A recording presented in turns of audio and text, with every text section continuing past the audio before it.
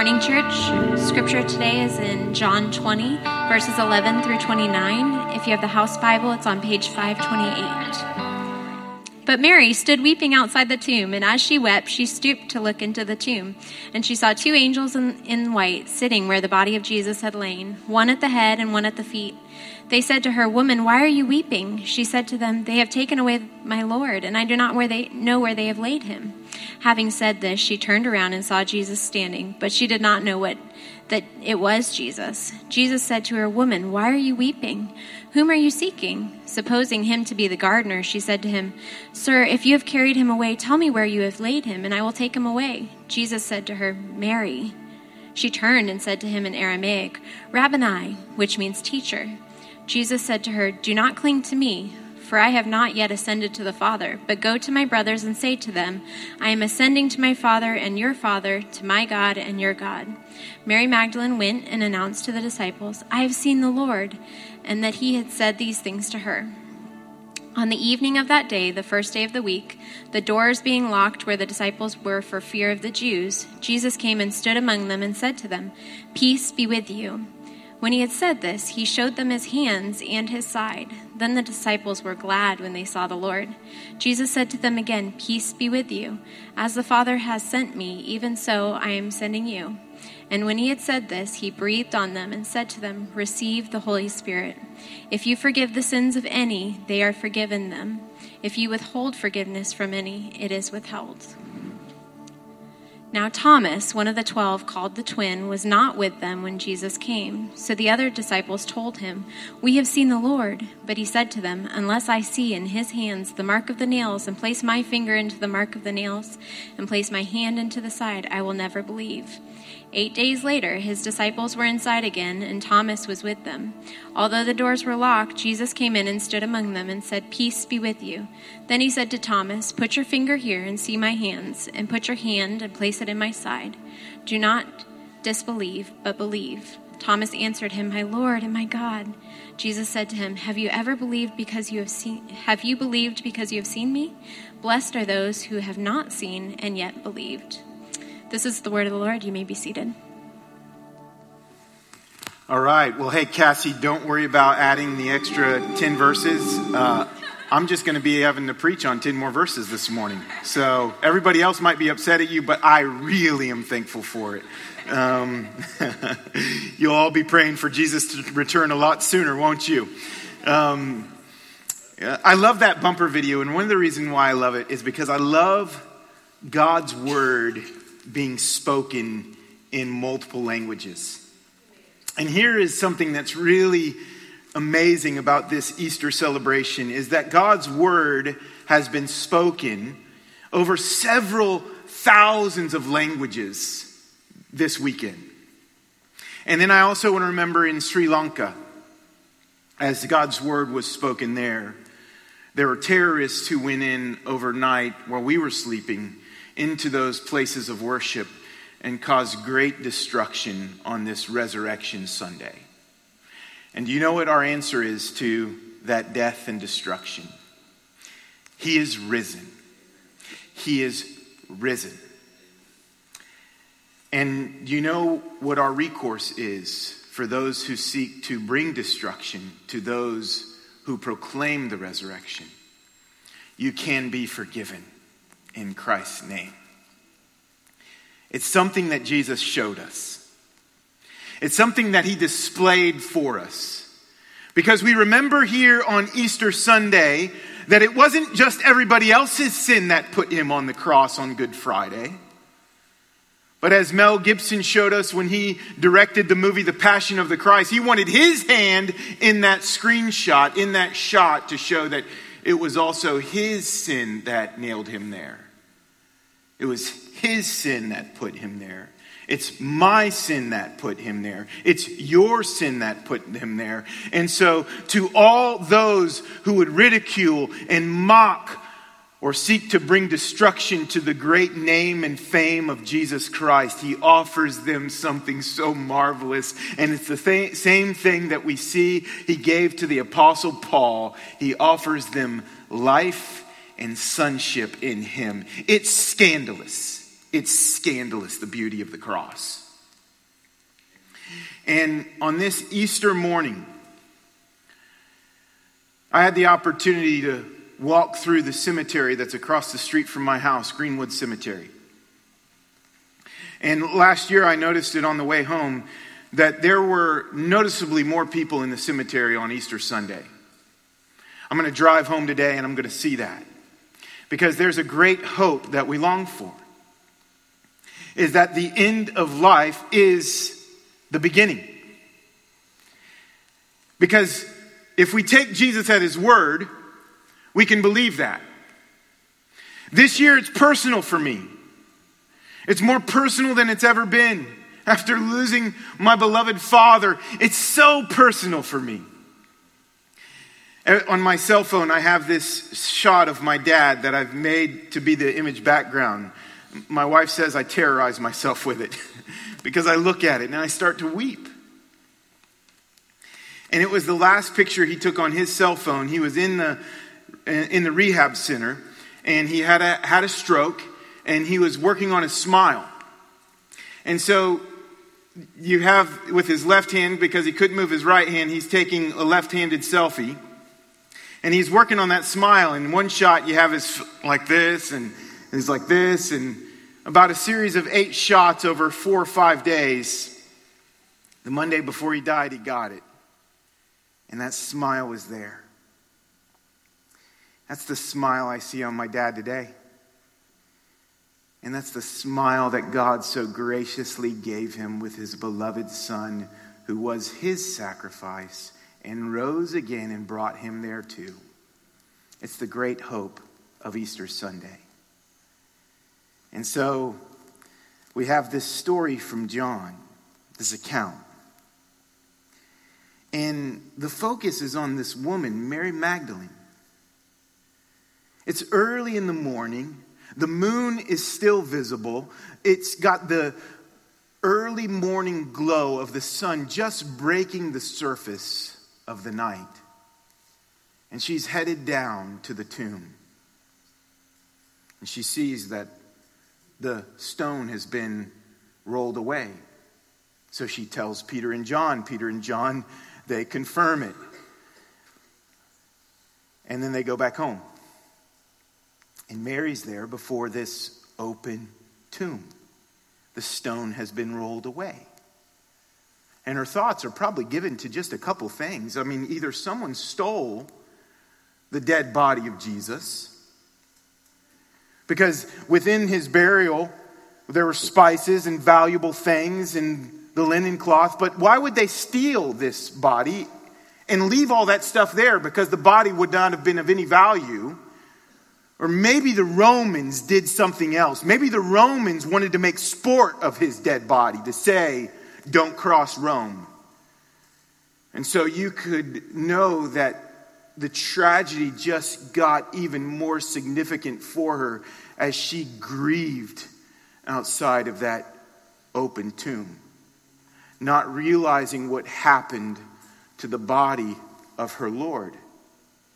And she walks in, and there's these 2 figures dressed in white, one at the head of where Jesus would have been laying, and one at the feet of where Jesus would have been laying. And she goes in, and her eyes are filled with tears, and she's wailing, and she's weeping, and she's crying and grieving. And they say to her, "Woman, why are you weeping? Where have they taken him?" She says, "Where have they taken him? Where have they taken my Lord?" And then from behind her, another voice comes. And as she's on her knees, she looks back and peers up. And it's unrecognizable, this person, thinking him maybe to be the gardener. And he says to her, "Woman, why are you weeping?" She says, "Where is my Lord? Where have you taken him?" You see, she came to deal with the dead body of Jesus. She came to make sure he was given a proper burial. And this voice in the background and his face, because her eyes were so distracted by the tears and her mind was so distracted by the grief, she could not picture this person to be who he was until she heard his voice calling her name. He says, Mary. Mary. Nobody said her name like that. And in an instant, the chaos that was filling her heart with grief became an unspeakable joy and elation to know that her Lord lives. And she jumped up and she turned around and she gave him that biggest hug. You know, that big hug that you get from your loved one that says, I never am going to let you go. I am not letting you go anywhere. We are just going to stay here forever. And she held him and she said to him this word, which must have been what she called him, Rabboni, which means teacher. And it was not like a schoolgirl relationship in the school system. It was this person was her heated mentor. This person was the one whom she looked to as the author of life.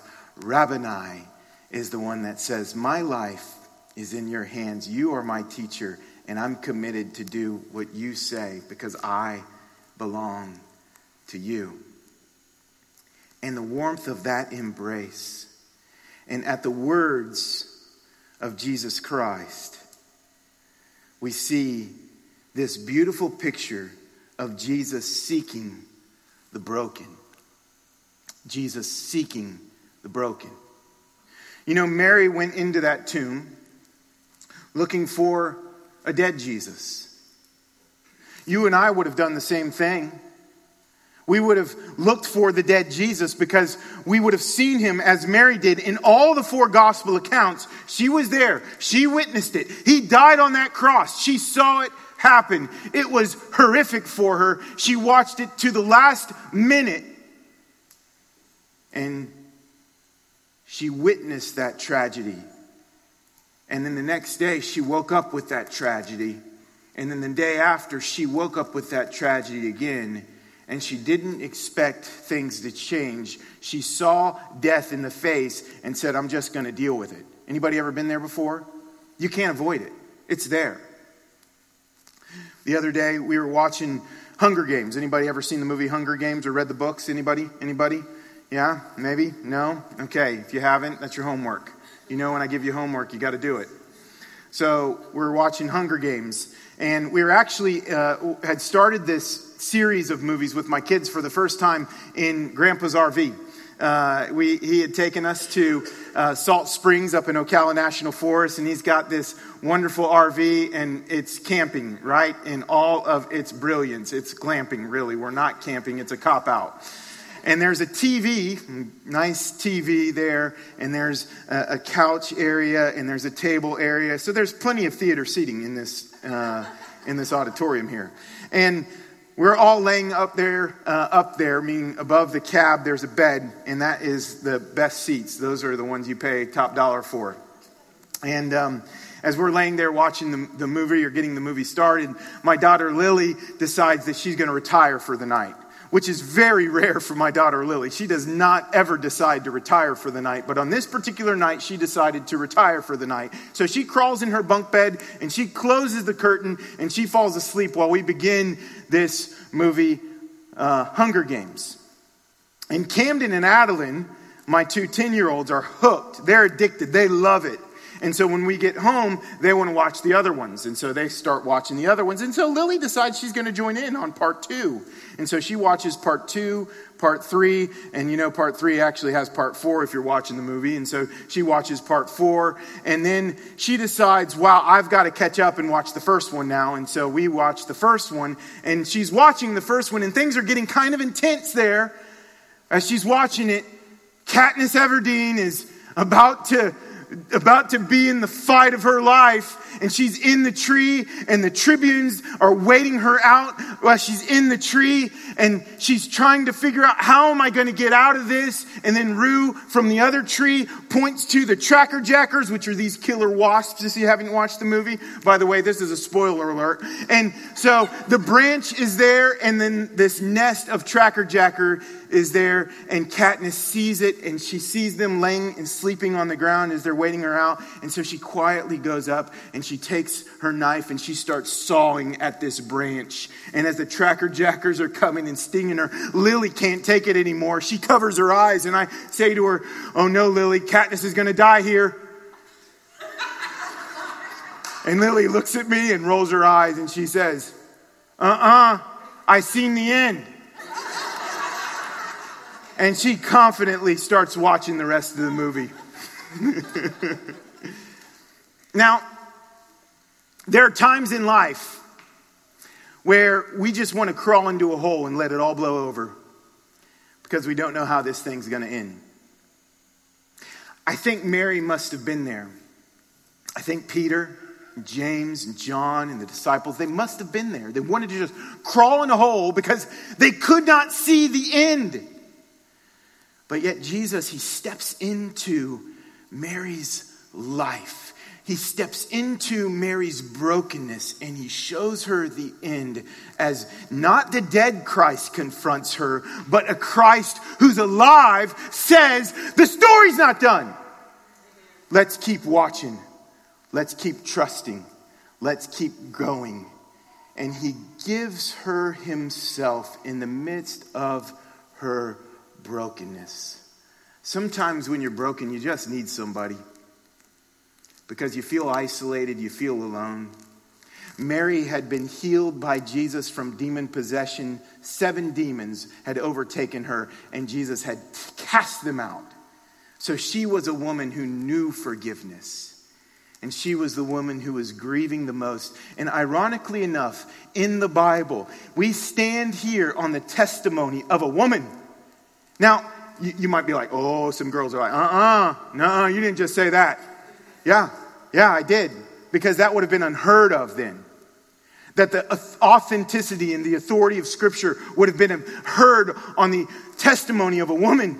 And she was the first Christian to see the dead, buried, and resurrected Christ and say, I've seen the Lord. Mary, she was the one that gave that first good confession of the hope of the world. And in the court of Roman law, a woman's testimony would not have been admissible, but on all 4 Gospels, it's the women who see Jesus first. And that testimony still stands today because God says, I'm for you, women. I'm for you like no one else.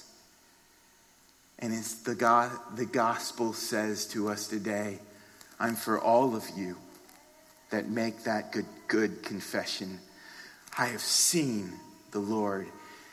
And so I want us to know that while Mary seeks the dead Jesus, the alive Jesus seeks Mary in her brokenness, in point of desperation and need.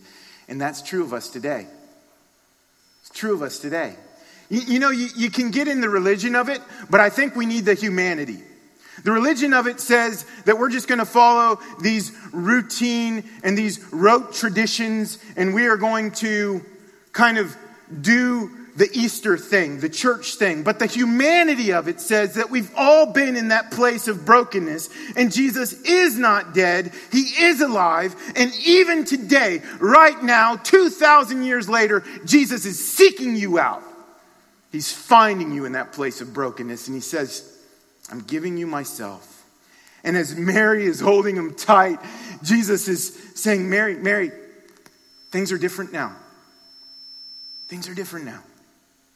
I cannot be with you here right now because you're going to be with me where the Father is forever. So you're going to have to let me go. You're going to have to let me go. There's a new relationship, right? It's not just a Jesus who's present in her life at that point. It's the Jesus who's going to be with her forever. Isn't that greater? Isn't that greater? Those of you who have lost loved ones, we miss them, don't we? But the promise of Christ is, where I am, they shall be with me.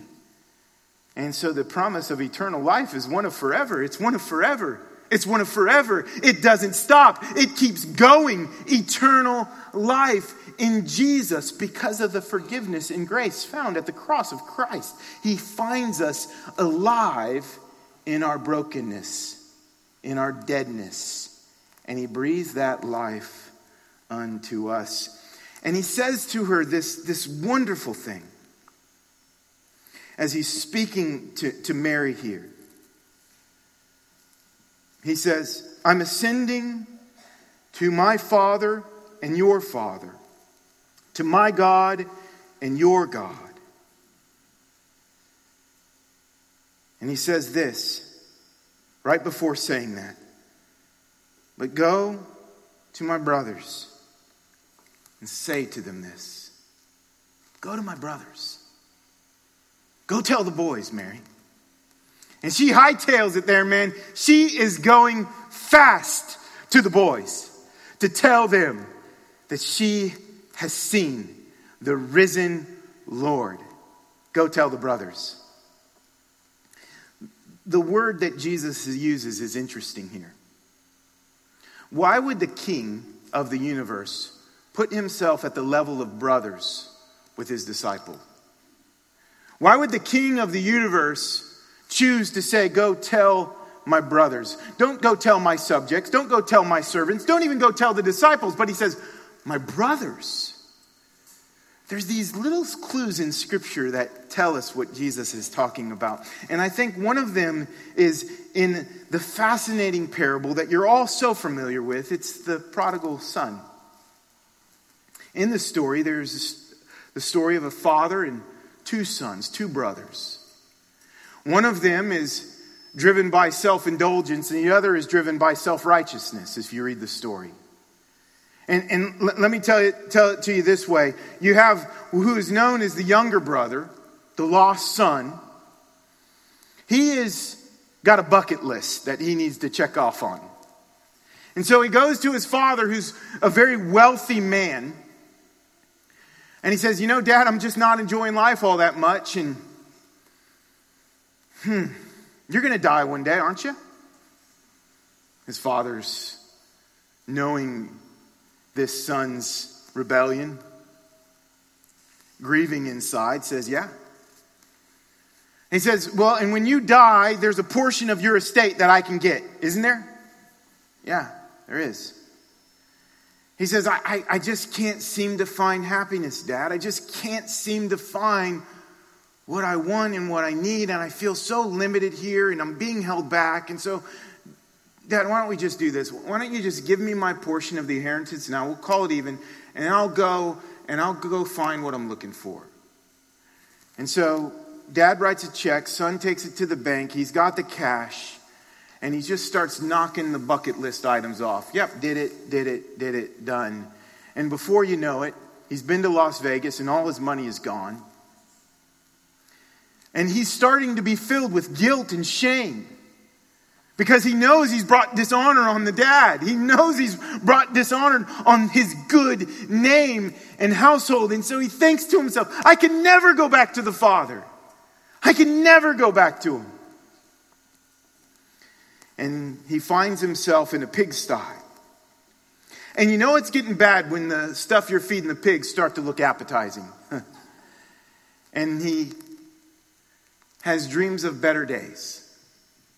When he was with his father, what he ate then, the embrace of his father, the warmth of his father, the care of his father, the beauty of his father's household. And he remembers the servants, and the servants even lived and ate really well in his father's house. And he has an idea. He says, I know what I'm going to do. I'm going to go back to my dad, and I'm going to say, Dad, I can't call him Dad anymore. I'm just going to say, hey, Master, can I be your servant in your household?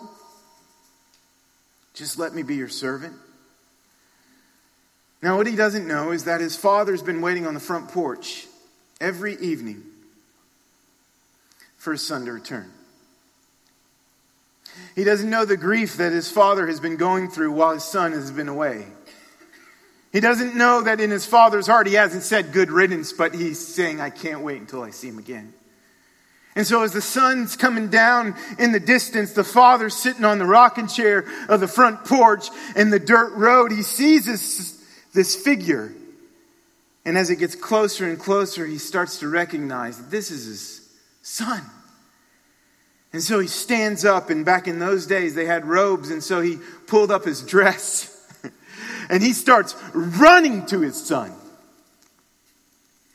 And as his dad is meeting him there, the son finds himself on his knees, ready to give the speech that he had prepared for his father. And his father says, I'll hear nothing of it. You are my son.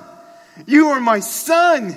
And he says, give him the ring of our household. Give him the robe. Kill the fattened calf. My lost son has come home.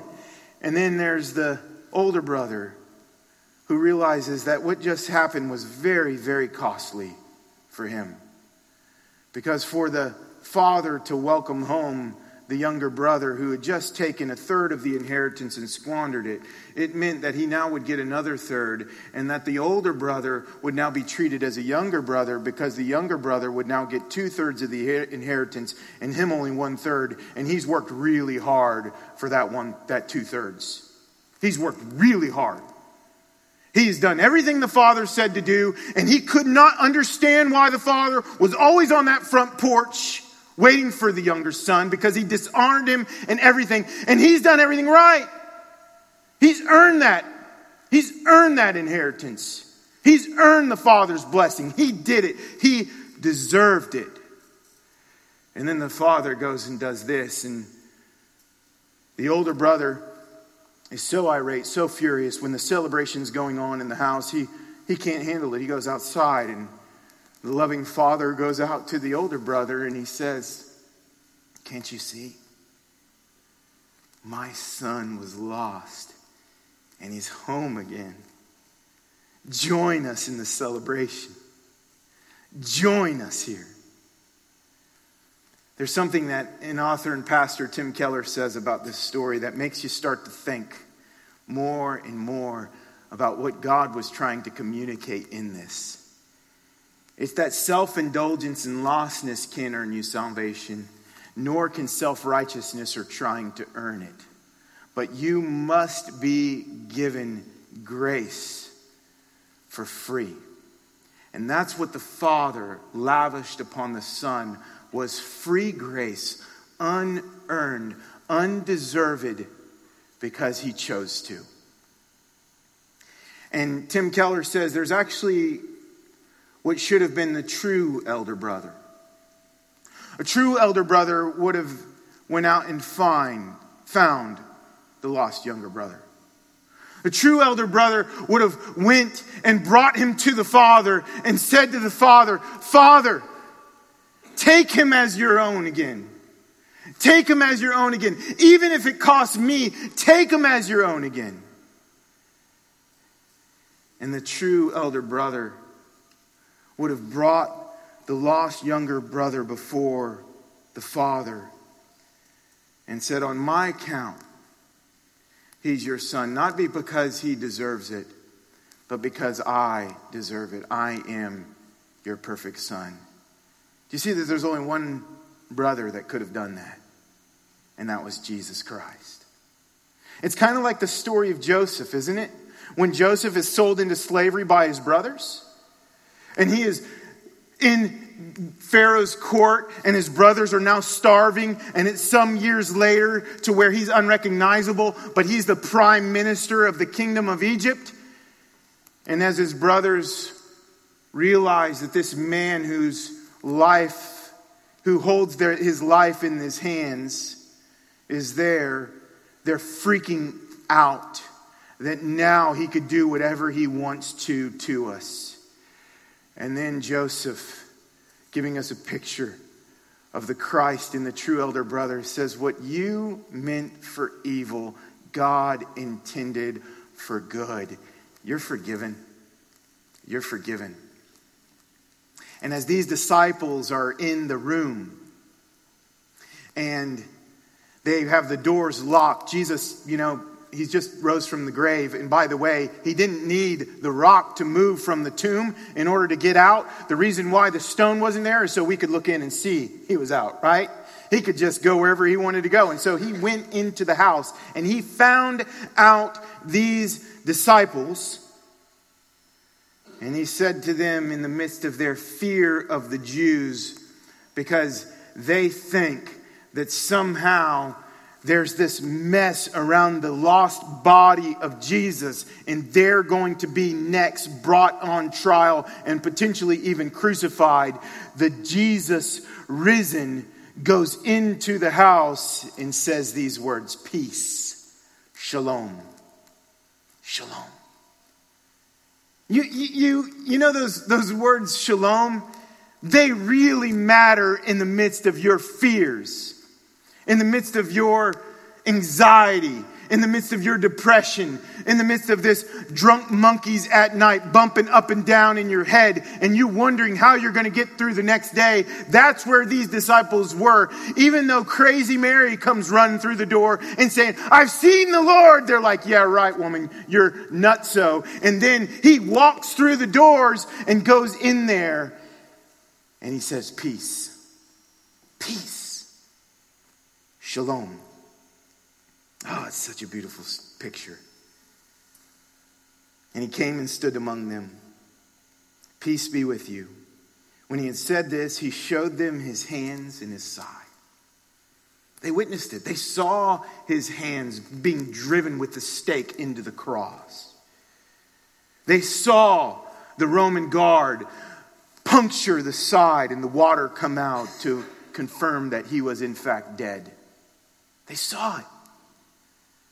And here he was to show them that Christ is certainly risen, that Mary should have been listened to, and that the tomb is empty.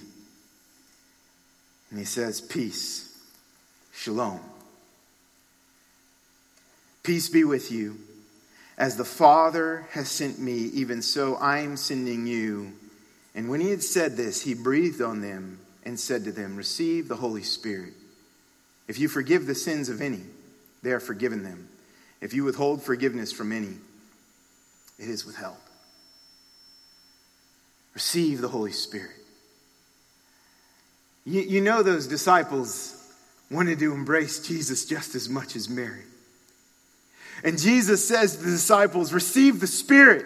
The one who's with you in life. The one who's with you day by day. The one who's in you. Christ in me, the hope of glory.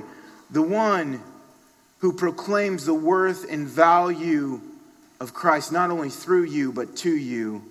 The one who conquers those fears on a day-by-day basis. The one who said this morning, while you may have been even too anxious or depressed to come to church, he said, fear not. Fear not. And you came.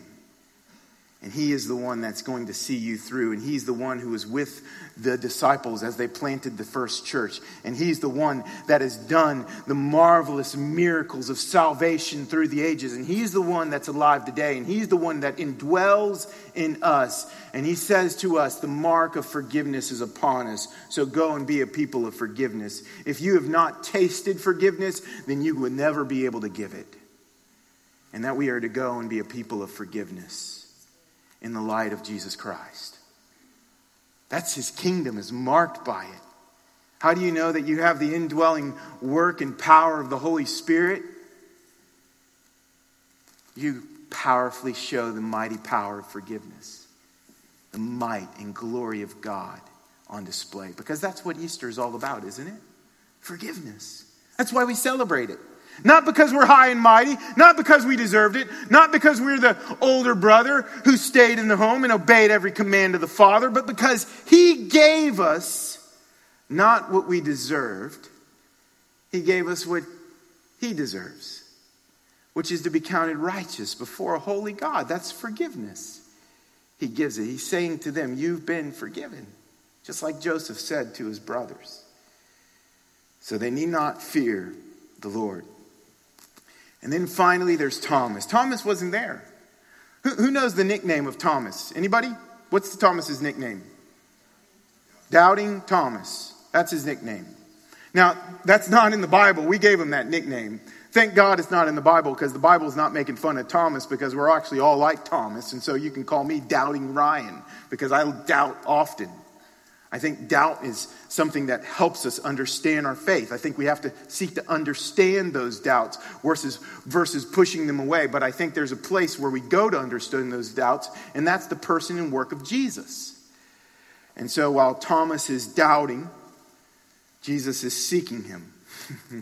He sought the disciples, he sought Mary, and now he's seeking Thomas. And Thomas is told by the disciples, after hearing it from Mary, now Peter and John and the others are saying it to Thomas, Thomas, we've seen the Lord.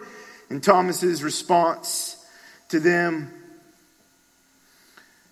was this: unless I see his hands, the mark of the nails, and place my finger into the mark of the nails, and place my hand into his side, I'll never believe. He's been disillusioned.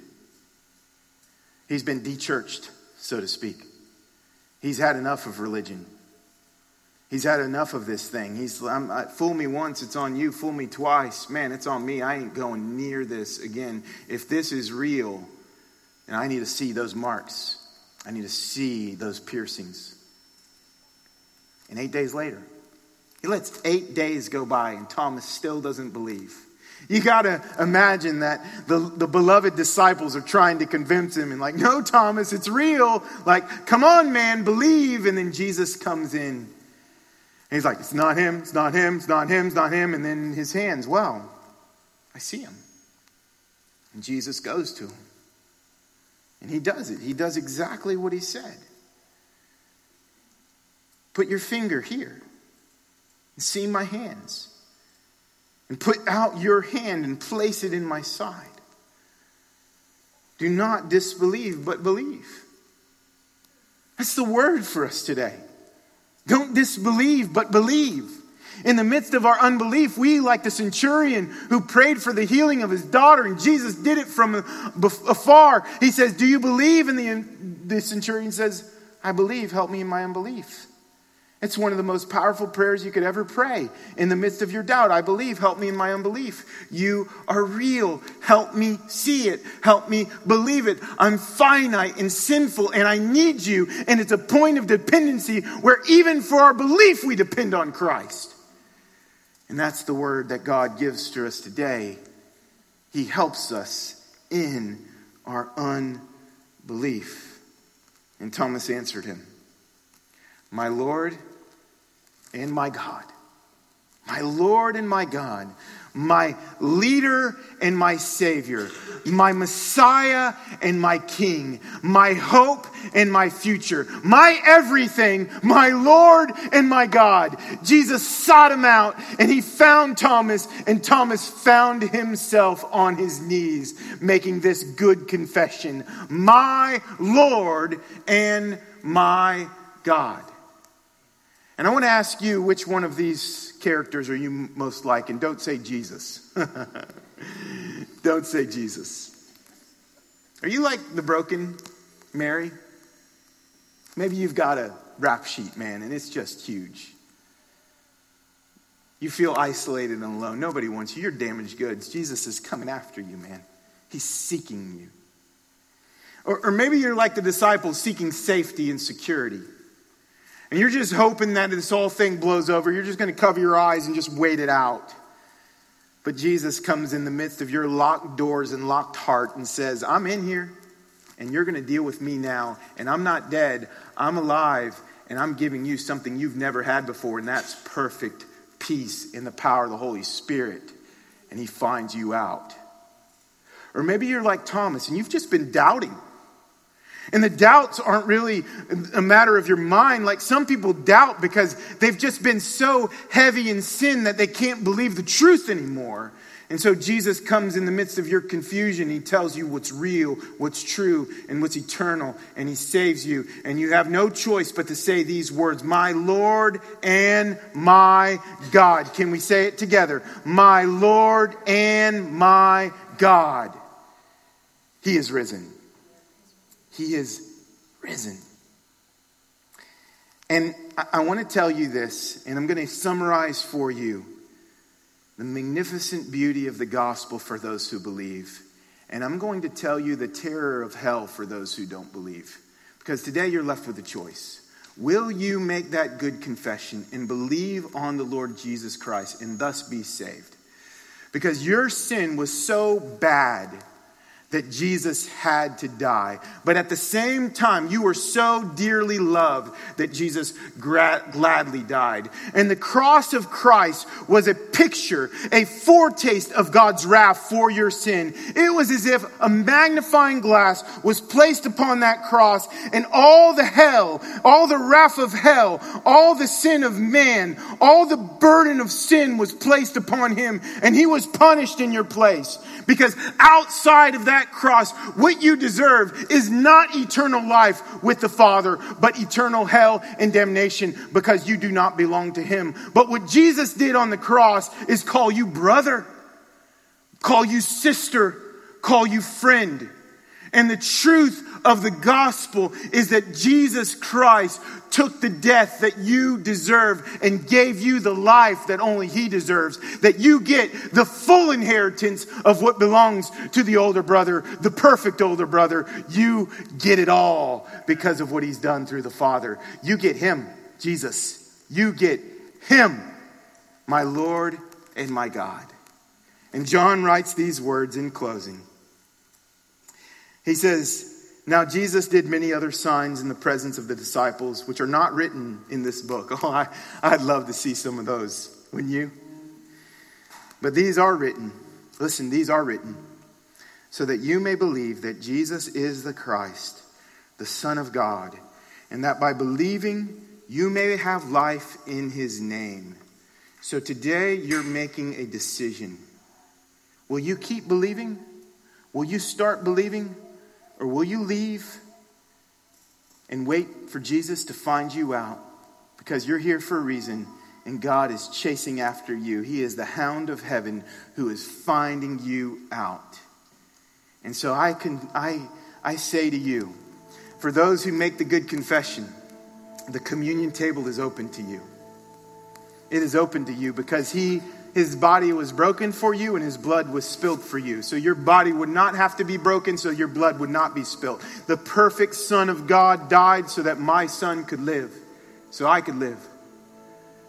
No other sacrifice that's acceptable than him for sin. And so will you believe it?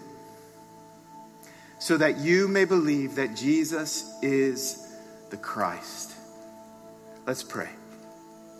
Father, this Easter Sunday, I'm reminded of that picture of my dad's smile. But Lord, that picture points me to one that's much greater and much more powerful and much more fulfilling. It's your smile. And your smile comes to me today, Lord, because of Christ. It's not a frown, it's not a grimace. It's one of approval, it's one of grace, it's one of forgiveness. God, I believe it. I believe it. We believe it, Lord. Help us in our unbelief where we struggle. Help us in those places of brokenness where we need you. God, help us in our doubts. Let us know that we are no longer orphans, but sons and daughters with full rights and ownership to your will and testament, which you now execute from the throne of grace. We thank you.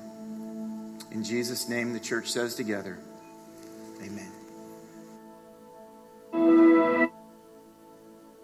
And when ready, feel free to file down the aisles. We file down the center here. Take the bread, dip it in the cup, and receive the supper that the Lord has given us, the fulfillment of Christ's perfect work for you.